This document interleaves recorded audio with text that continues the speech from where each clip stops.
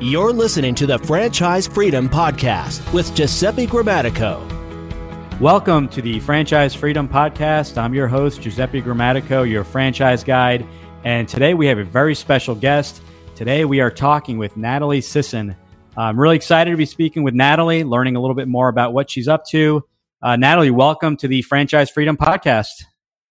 Thank you so much. I'm really excited to be here. Very excited as well. I wanted to give just your bio before we get started here. We show here that you are actually in New Zealand, which is great. So this is our first international podcast. So that's our first. So there's always a first. So I thank you for that. Very cool. So you are a New Zealand entrepreneur, best-selling author, speaker, host of the Untapped podcast, and a triathlete. Very passionate about helping women leverage their unique set of skills, knowledge, and experience to get paid to the theme and make an impact from anywhere simply by being them. So really cool. Very excited to have you on. And I always like to kick it off with just giving the audience, your background. How did you get into the business that you're in now, and what does that journey look like?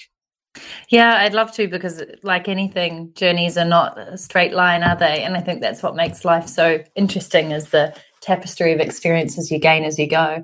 But to keep the story a little bit shorter and give some context, I had a pretty successful corporate career, actually, right up until around 2008, when I was actually by that stage in London, UK, in this really amazing role on paper and earning decent money, and feeling really miserable, as I'm sure some people may be listening to here, or maybe your circumstances have changed dramatically recently. But I made this decision in the moment to not feel that miserable and that tied up in a bureaucratic office politic type of situation, and actually do something about it. And I had actually just co-invested in a house in London. I had all my friends there. I had my ultimate Frisbee community. I had this supposedly great job on paper, and I just realized, wait a minute, there's got to be something more to life than this. I felt like I was not free at all. I felt like I didn't have any ability to make an impact in the company that I was working for. And so I bought a one-way ticket to Vancouver, Canada, and figured that I don't know why I just chose Canada, because I was going there to play World Championship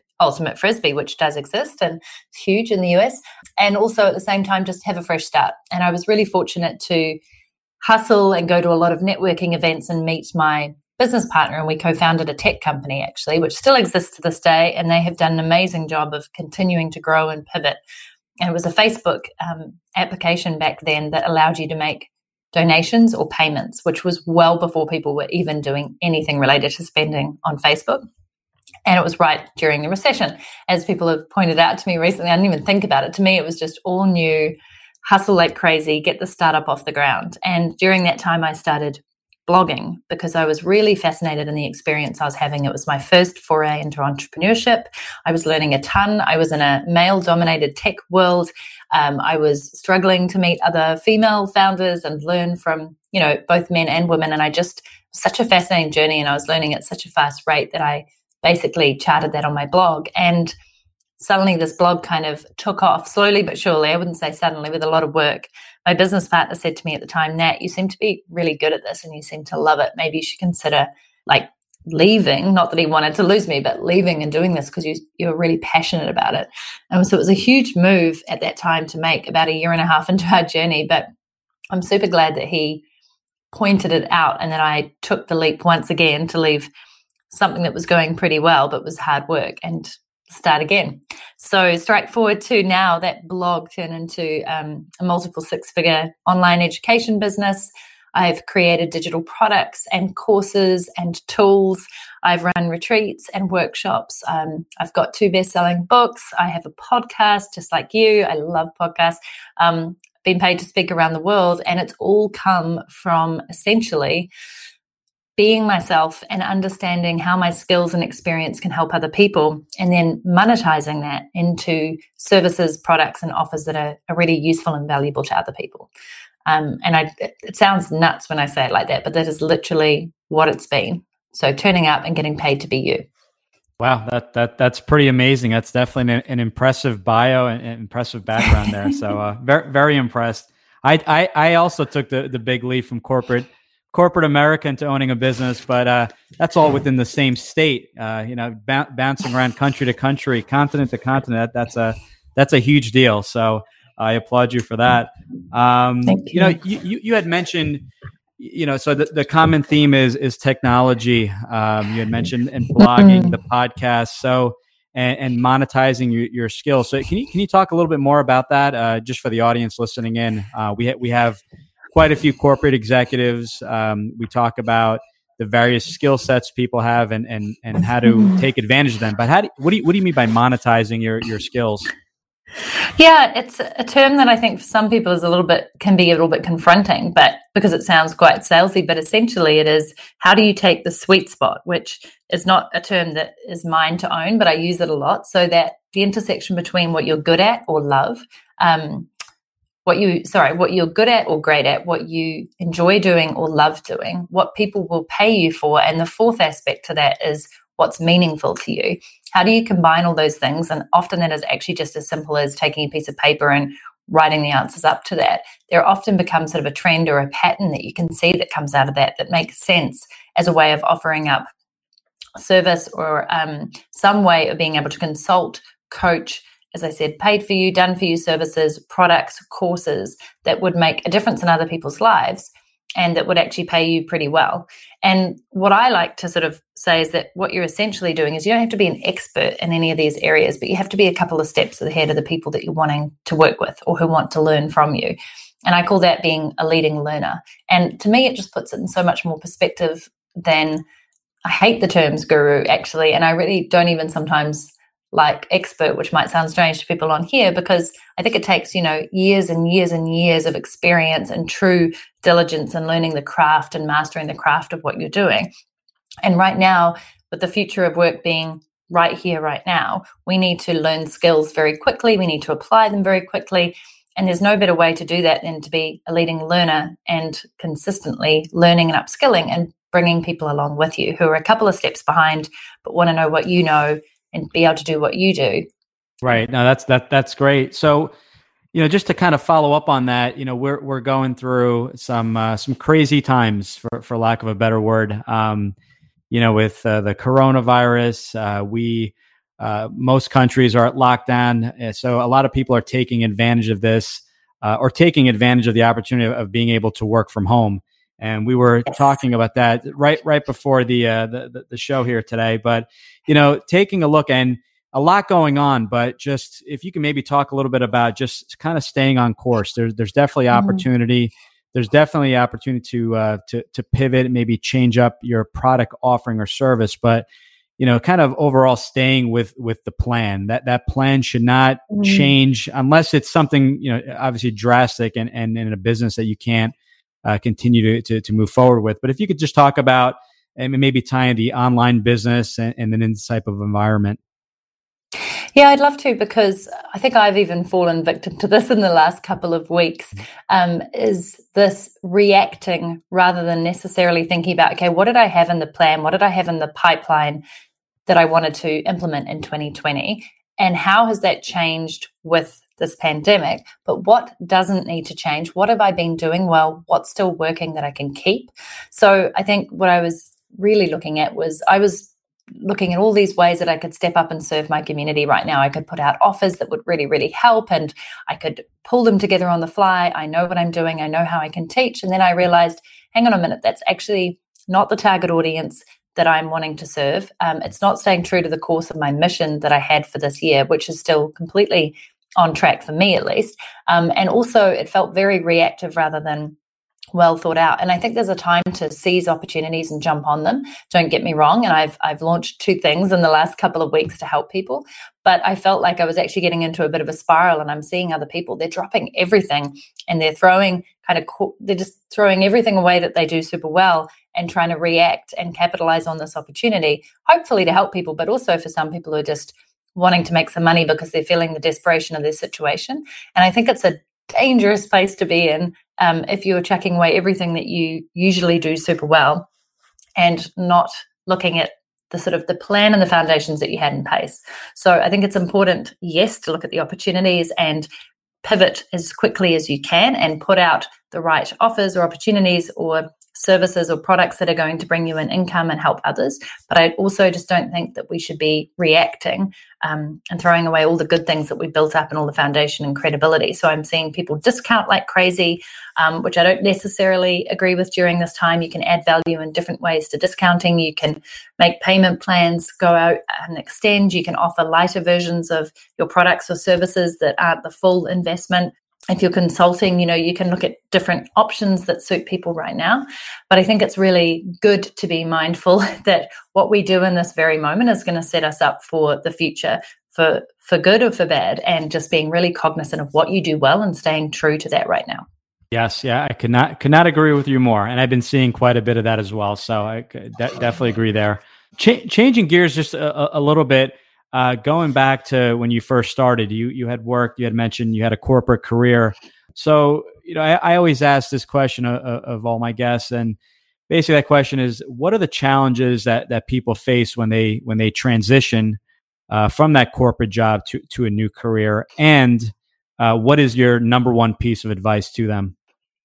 Oh, great question. I think there's a lot of challenges. For me, the biggest was realizing that I was now my own boss of my time, both personally and professionally, that I had to set the agenda for how I wanted to show up each day, that there was no sort of 9 to 5. And ironically, I think as an entrepreneur now, I've appreciated the schedule and routine of setting your own hours. It's actually really important.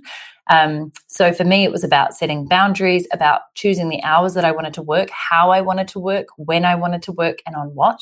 And I think when you're in a 9 to 5, a lot of that's kind of built in, right? Even if you don't like it, it feels very constrained at the time. Over the years, I've learned that true freedom comes from discipline and boundaries and constraints. And they are a good thing sometimes if they allow you to focus, squeeze your work into a certain amount of time and allow you to prioritize what's important.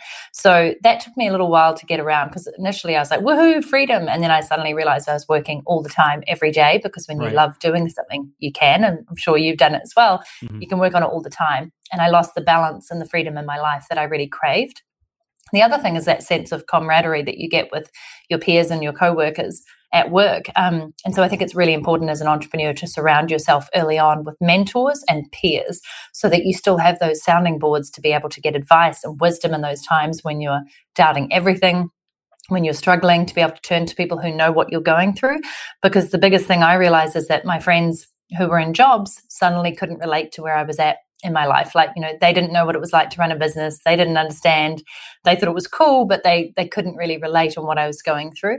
So I think those are two pretty foundational things, is to actually keep a sense of routine and structure, similar to what you would in a job, but obviously choose the hours and the way in which you do that. Set up your right working environment. For me, I was working all over the world. So it was sometimes cafes or hotels or Airbnbs, but I always made a ritual of when I worked and what projects I worked on and the setup that I had.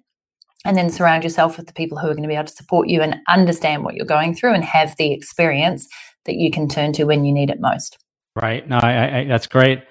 As far, and we kind of touch on this, but what's the most exciting thing right now in your world, in your business, that you would like to let the audience know? Just some opportunities that you see, and then followed by, what are the best ways, if someone has any specific questions or would like to get a hold of you, what's the best way they can get a hold of you?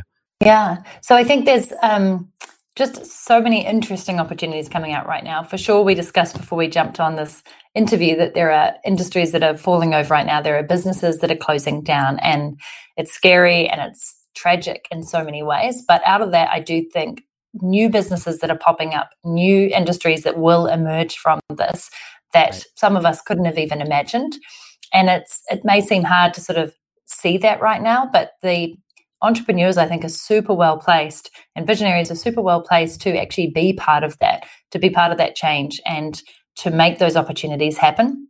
And I have many, many clients within my business whose industries or businesses have literally just folded, but they showed real resilience and innovation and going, okay, this no longer exists. Like, I've had to shut this down, I've had to lay off staff, but what can I do right now that can bring in money, that can help me get paid to be me and also help other people? And it's through sometimes that pivoting that people have realized that opportunity has been there the whole time, but they wouldn't have taken it if they weren't forced to.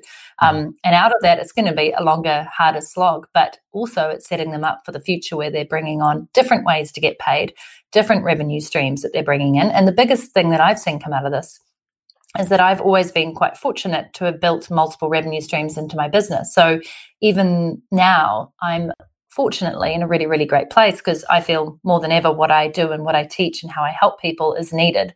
But also none of those revenue streams, if one of them fell over, I'm not suffering completely. My business doesn't fold. And I think this crisis in general has seen a lot of people realize how exposed they've been.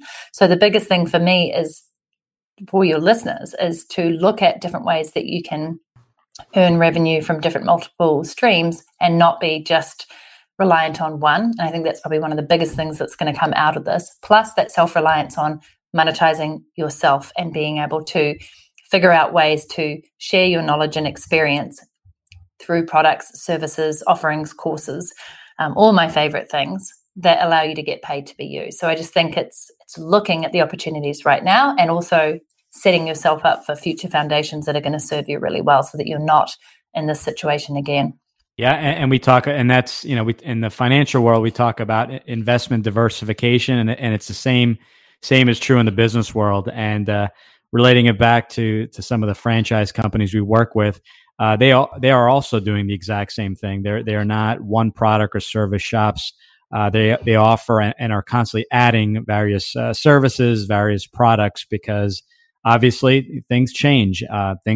Certain things are seasonal, obviously, with what's going on. So definitely want to diversify as much as possible. So if someone wanted to get a hold of you, ask a question, first off, how can they get a hold of you? And secondly, can you walk us through a new client reaching out to you? What does that process look like? Oh, that's a good question. So first off, I'd love for them to come to nataliesisson.com. Hopefully you'll link to it in the show notes.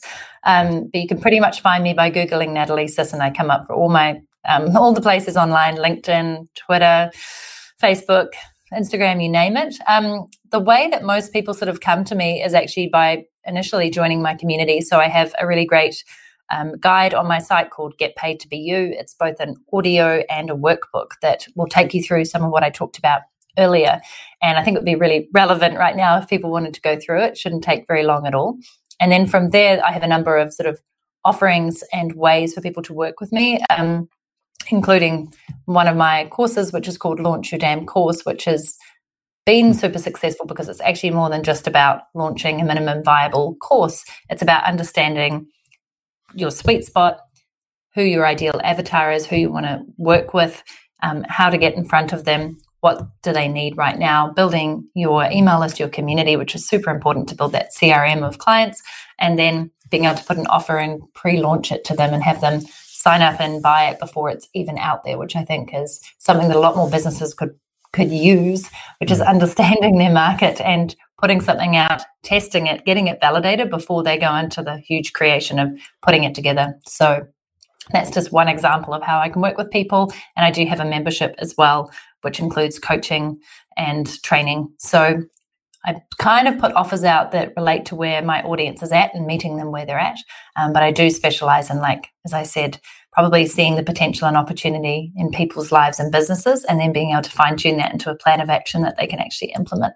Right, and it's my understanding. So you have clients all over the world, then, correct? I do, yeah. They come to me all through the blog and through the podcast, and then they often join my email list, and then they'll lead themselves on the sales funnel journey that is best for them, and kind of get to the right offer that makes sense for where they're at. That's great. Well, listen, Natalie, very, very excited. This makes the podcast the international after the recording today. So I thank you for that. But very helpful. I hope the listeners got a lot out of this. nataliesisson.com. We will put all that information. We'll put the URL all in the show notes, as well as the transcript of the call. Natalie, once again, I wanted to thank you for your time, and hope to talk to you soon. Yeah, thank you so much. And I know I might be a little bit of an unusual guest for your listeners, but hopefully they've taken some insights for themselves today that have been really valuable. So thank you so much for having me. Thanks for tuning in. Whenever you're ready, here are 3 ways Giuseppe can help. 1. Subscribe to the podcast to hear inspiring stories and actionable tips from career transition and franchising experts and corporate refugees who've jumped into successful franchising on the Franchise Freedom Podcast at ggthefranchiseguide.com/podcast. 2. Want to understand how successful executives make the transition from corporate to owning their own franchise? Join Giuseppe's next online presentation, Franchise Freedom: How to Escape the Corporate World and Have Financial and Time Freedom by Owning a Franchise, by going to ggthefranchiseguide.com/video. 3. Want to work with Giuseppe one-on-one to identify the right franchise opportunity for you, to navigate the process, and get plugged into experienced franchising advisors? Send him an email to gg@ggthefranchiseguide.com with one-on-one in the subject, and he'll send you all the details.